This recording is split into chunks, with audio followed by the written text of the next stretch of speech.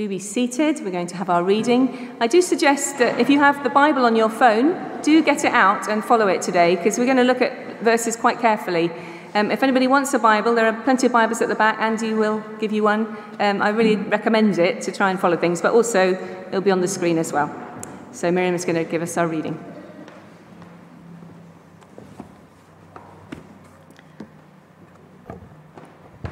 The reading today is 1 Peter 3, 1-12, and 1 Peter 4, 7-11. Wives and husbands. Wives, in the same way be submissive to your husbands, so that if any of them do not believe the word, they may be won over without words by the behavior of their wives, when they see the purity and reverence of your lives. Your beauty should not come from outward adornment, such as braided hair and the wearing of gold jewelry and fine clothes. Instead, it should be that of your inner self, the unfading beauty of a gentle and quiet spirit, which is of great worth in God's sight. For this is the way the holy women of the past, who put their hope in God, used to make themselves beautiful. They were submissive to their own husbands, like Sarah, who obeyed Abraham and called him her master. You are her daughters if you do what is right and do not give way to fear. Husbands, in the same way be considerate as you live with your wives, and treat them with respect as the weaker partner and as heirs with you of the gracious gift of life, so that nothing will hinder your prayers. Finally, all of you, live in harmony with one another, be sympathetic, love one another, be compassionate and humble. Do not repay evil with evil or insult with insult, but with blessing, because to this you were called, so that you may inherit a blessing. For whoever among you would love life and see good days must keep your tongue from evil and your lips from deceitful speech. Turn from evil and do good. Seek peace and pursue it. For the eyes of the Lord are on the righteous, and his prayers are attentive to their prayer. But the face of the Lord is against those who do evil. And then 1 Peter 4, 7-11. The end of all things is near. Therefore be clear-minded and self-controlled so that you can pray. Above all, love each other deeply, because love covers a multitude of sins. Offer hospitality to one another without grumbling. Each of you should use whatever gift you have received to serve others, faithfully administering God's grace in its various forms.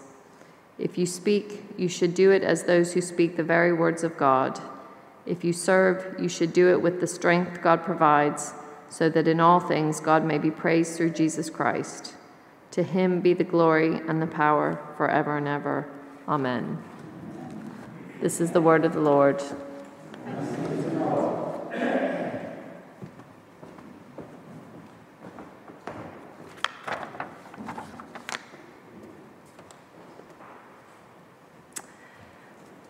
Well, I don't think Miriam was that chuffed when she saw which reading she had to do today.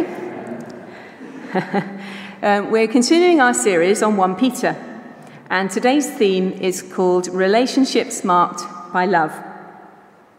But in the first part of today's reading, there is some controversy. I think there's an elephant in the room, or even worse, klaxons are sounding. How can we talk about love when half the population reading this might feel angry, excluded, or denigrated as lesser beings? We know this is a tricky passage. You were warned, because last week Anne-Louise, when she was preaching, said, today's passage is really difficult, but that this week would be even worse. I think her exact words were, I pity the person who has to preach next week. So, it just happens to be me. So we have a controversial passage to dive into, and we're going to deal with that before we can look at anything else. So I'm going to spend quite a bit of time on that. And what we're going to do is to try and think about what was going on here, but also to sort of follow a model that we might be able to use for other passages that we find are difficult in any way, or indeed any other passage. So we're going to sort of model something that you can use in the future, and also look at this passage in detail. So we're needing to roll up our sleeves and go for it. Are you with me? Shall we go? Okay. Number one, if you're going to deal with a difficult passage, or indeed any other Bible reading, first thing to do is pray. So why don't we do that now? Heavenly Father, we love your word, but sometimes we find it difficult. We pray that you'd send your Holy Spirit upon us to give us insight and wisdom, to grow in us whatever you would want to plant today, something that will flourish and bear fruit and bless others in our daily lives. Take away anything that I say today that's not of you, and bless us as we listen and think together. In Jesus' name, amen. So, number one, pray. And obviously, as we talk and as you listen, as we look together, and as you do this, whenever you're looking at the Bible, we can continue to keep praying as we read.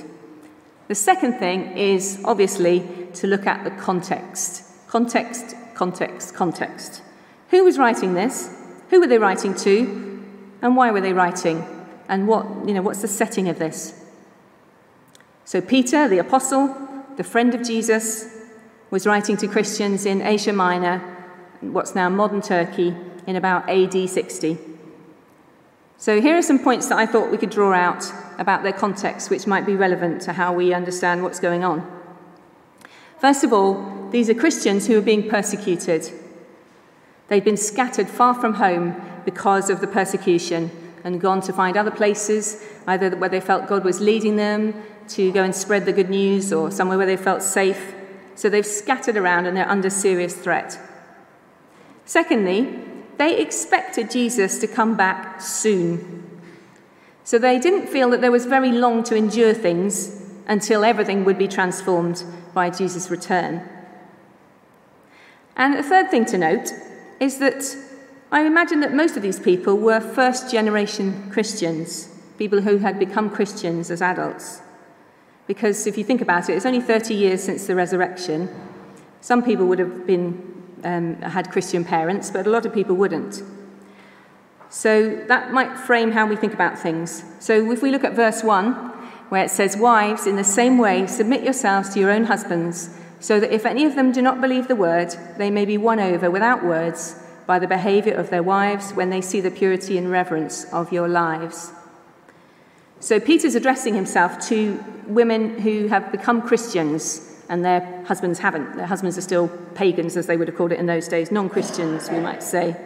And he's saying, I've heard that some of you are worrying about whether you should leave your husbands now that you've become a Christian and your husband doesn't follow God. But he's saying, no, don't leave them, stay with them, and try and win them over. And if you can't win them over by your words, then live a beautiful life, and that will win them over instead. And I've got the impression from over the years that this advice has been really helpful to people who have non-Christian partners. So why didn't Peter say that to the husbands as well? Why did he only say that to the wives? Well, Christian husbands, if they became a Christian, then the family were all expected to follow. So naturally the whole household would have been persuaded and encouraged to come and worship together and to be Christian. So in that culture, he wouldn't really have needed to address the men and tell them what to do in the same way. Whereas for the wives, they were very vulnerable, because if their husbands expected them to obey and they were non-Christians, then it could have been very difficult. But he says to them, no, don't leave them, stay with them and try and spread the gospel to them in that way. And I like the way he says at the end of verse 6, he says, do not give way to fear. So he's saying, don't be afraid of living in a marriage where the other partner is not a Christian. Don't be afraid, just live out your faith. So in our context, we can change that, or not change that advice, we can expand it. So for non-Christian husbands and wives, we can use that advice about how we might live. Why we might speak about our faith, but where we can't do that, we can live it out. So I don't know if that helps a little, but just starting to build up a few blocks of understanding. The third way that we might look at is to check what the passage is actually saying, not what we assume it says from a quick glance. Because I think there are certain trigger phrases or words that we just look at them and think, whoa, that doesn't sound right, not in our context today. What are they talking about? That's terrible. And we may not actually look at exactly what's being said. So one example might be that in verse 4, Peter says of the wives that they should have a gentle and quiet spirit. Now, I don't know if that was a trigger thing for you or a little klaxon sounding off there. It sounds as if he's saying to women, oh, be subservient and be meek and quiet. But I just thought it was worth pointing out that that's what Jesus called himself. In Matthew 11:29, he says, when he says, come to me, all you who are weary and heavy laden and so on, he then says, I am gentle and lowly of heart.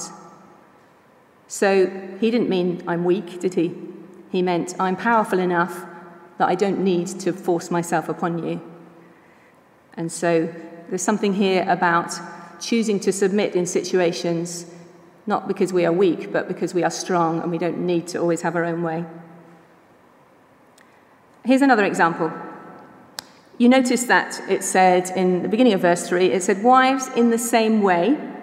And then in verse 7, it says, husbands in the same way. So in the same way as what? We have to go back to the passage before, don't we, to understand what's going on. So hopefully you listened to or were here for Anne Louise's sermon. If not, I recommend last week's sermon. And it talked about submitting. And it said, submit because of what Christ did, because Jesus suffered.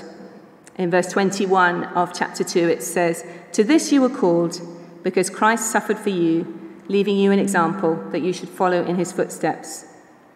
So Christ suffered unjustly, didn't he? He didn't deserve what he suffered.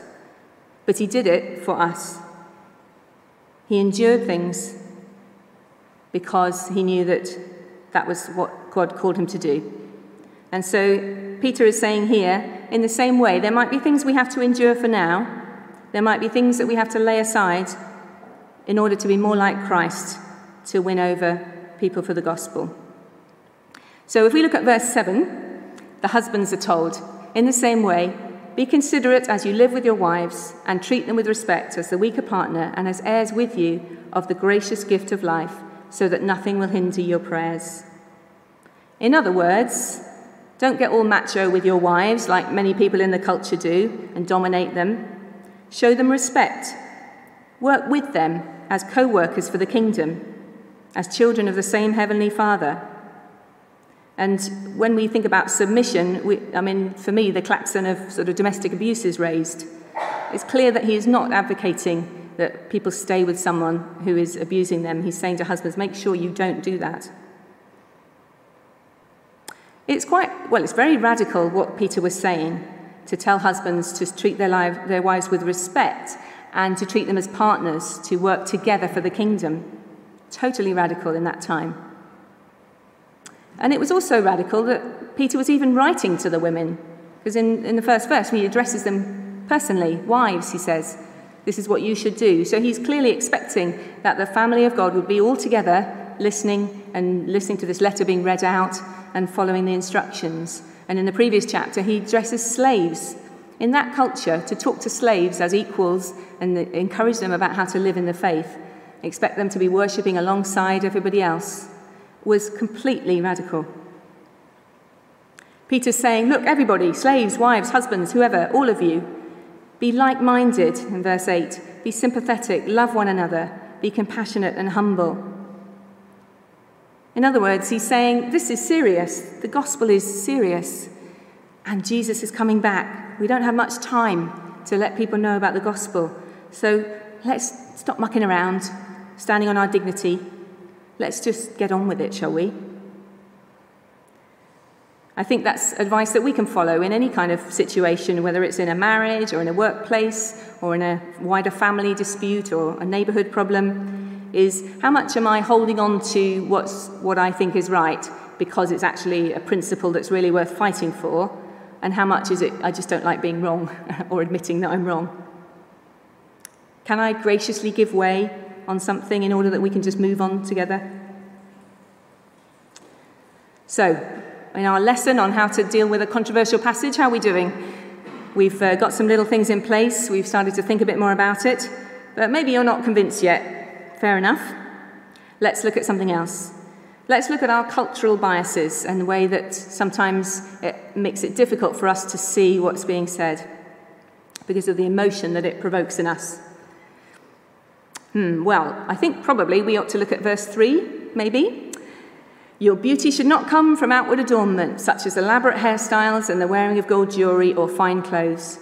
Rather, it should be that of your inner self, the unfading beauty of a gentle and quiet spirit, which is of great worth in God's sight. So Peter's saying, women, don't dress up, don't muck around with your hair, don't wear expensive jewelry, don't spend time on your appearance. Is that what he's saying?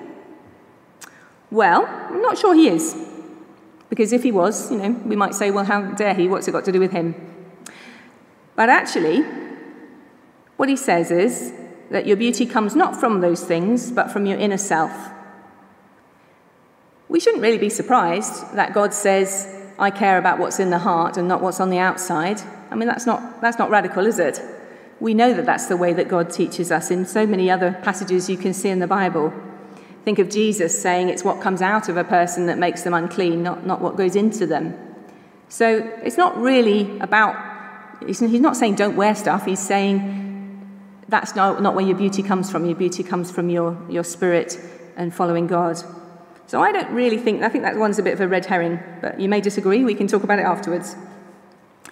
Then we go on to the even more difficult bit, which is verse 5. This is the way the holy women of the past, who put their hope in God, used to adorn themselves. They submitted themselves to their own husbands, like Sarah, who obeyed Abraham and called him her Lord. You are her daughters if you do what is right and do not give way to fear. Sarah did obey Abraham when he said, right, God has told me we're going to move to the land of Canaan. I'm being called to the promised land. We're going to uproot the whole family, all the flocks, everybody else, the whole household, and off we go to Canaan. But if you read the Genesis story, Sarah was no pushover. Read her story and see what she was like. And I think the headlines sometimes don't really describe what's actually going on underneath. So I was thinking of an example for us. In 1995, Chris got a job in Zimbabwe, and we moved to Zimbabwe. That's the headline. Sounds as if I just trotted along like a meek little wife. But was that how it happened, Chris? Well, not how I remember it. In reality, we felt that we might be being called to go and work in Africa. So we pushed on some doors, we prayed, we talked about it. And Chris applied for a job. We went for interviews together, didn't we? It was very much a joint thing. So if you said the headline, Chris got a job and off we went, that would describe it in one way. But actually, there's a whole wealth of things going on underneath. And that's how most families work today, thankfully, is that people work together as men and women, as partners, to discuss things together. So have a look at the story of Abraham and Sarah. It's quite complex. I'm not sure if I've convinced you yet, though. I'm not sure I'm totally convinced either. There will always be passages in the Bible that jar with our modern ears and might trouble us. This might be one for you. There might be something totally different that you find difficult. So the fifth thing to do in our list of things to do is to persevere. When you don't know, you don't understand, you can't know, you're struggling, don't give up. Some people at this point give up on God, or at least they give up on the Bible when they find passages like this. But I guess what I'm trying to encourage us to do is not to give up, but to keep wrestling with it. Theologians say that you need to be humble when you study, because there's always more to learn. People work on translations of words and suddenly realize, maybe it doesn't say quite what we thought it said. There's different things to look at. Scholarship moves on. I think it's important also to say that Peter and Paul, when they wrote these letters, they didn't imagine that they would be preserved and being studied thousands of years later. They wrote them for that time, in that context. That doesn't mean, though, that we can just say, well, that's fine, it's relevant for them, but not for now, because we believe the Holy Spirit inspired them. We believe that Scripture is God-breathed. So we can't just dismiss anything that we don't like in the Bible. We have to keep wrestling with it. We keep talking about it, keep joining life groups, home groups, and open church and come and study them. Ask Paul what books to read, or Peter. They'll be able to recommend good books to read. So we need to keep on this journey. Don't give up.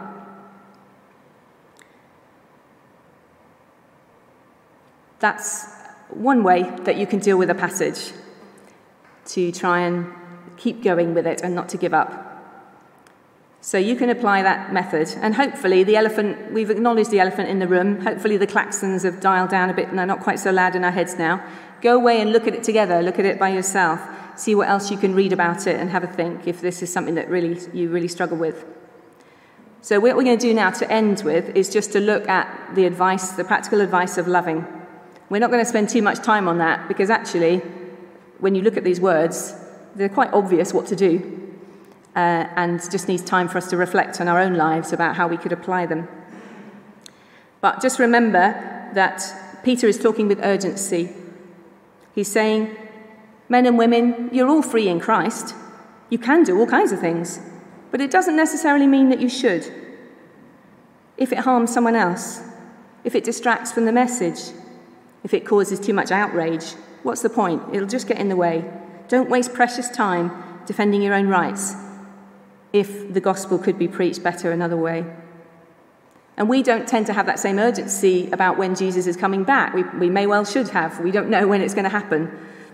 It's harder to have that perspective. But it is urgent that people need the Lord, don't they? People really need the Lord. We need leaders who are faithful with integrity and truth. We need people to look to the Lord as their leader. We need people need to be full when they are empty. People need to be mended when they're broken. People need to be given hope. There is so much pain and lostness and anger, desperation and confusion in the world. People need the Lord. So this is important. And Peter is saying, get rid of anything that is stopping you from spreading the gospel effectively. So there's so much practical advice. If you look, for example, at verse 9, it says, don't repay evil with evil. Last week, our son Johnny had his car keyed very deliberately and very fiercely by somebody who was cross with him because he'd parked too close to the edge of a bay and they couldn't get into their car very easily. That kind of just, casual evil for evil, even though he didn't do it deliberately, obviously, when he parked like that. That kind of quick evil just shows how many people are really lost. So don't repay that evil with evil, repay it with blessing. Talks about in chapter 4, offer hospitality without grumbling. Use whatever gift you've received to serve others as faithful stewards of God's grace. So the parts of these passages that are very practical like this, it would be really great for you to take them home and pray over them and think, tomorrow, which of these am I going to need to do? Is it going to be about not repaying evil with evil when somebody really winds me up? Is it going to be offering hospitality to someone I can see is struggling? How is God going to call me to use my gifts tomorrow? And the bigger picture as we zoom out is in the last verse that we read. In all things, God may be praised through Jesus Christ. To him be the glory and the power forever and ever. So let's get on with loving one another and loving the world around us. It's what Christ died for. I'm going to invite the musicians up to play a song as I pray. So, Father, we offer you ourselves as afresh today. We pray that you teach us. We pray that you'd encourage us. We pray that you'd inspire us so that when we go out from this place, the rest of today and the week ahead, we might live for your glory. We might lay aside anything that we don't need to hold on to, because we are in a position of great power as your children filled with your Holy Spirit. So let us offer ourselves to you afresh. Use us however you want to in the days ahead. And help us to keep struggling with your word and keep persevering with it. In the name of Christ. Amen. So do stand or sit for our song as we reflect together.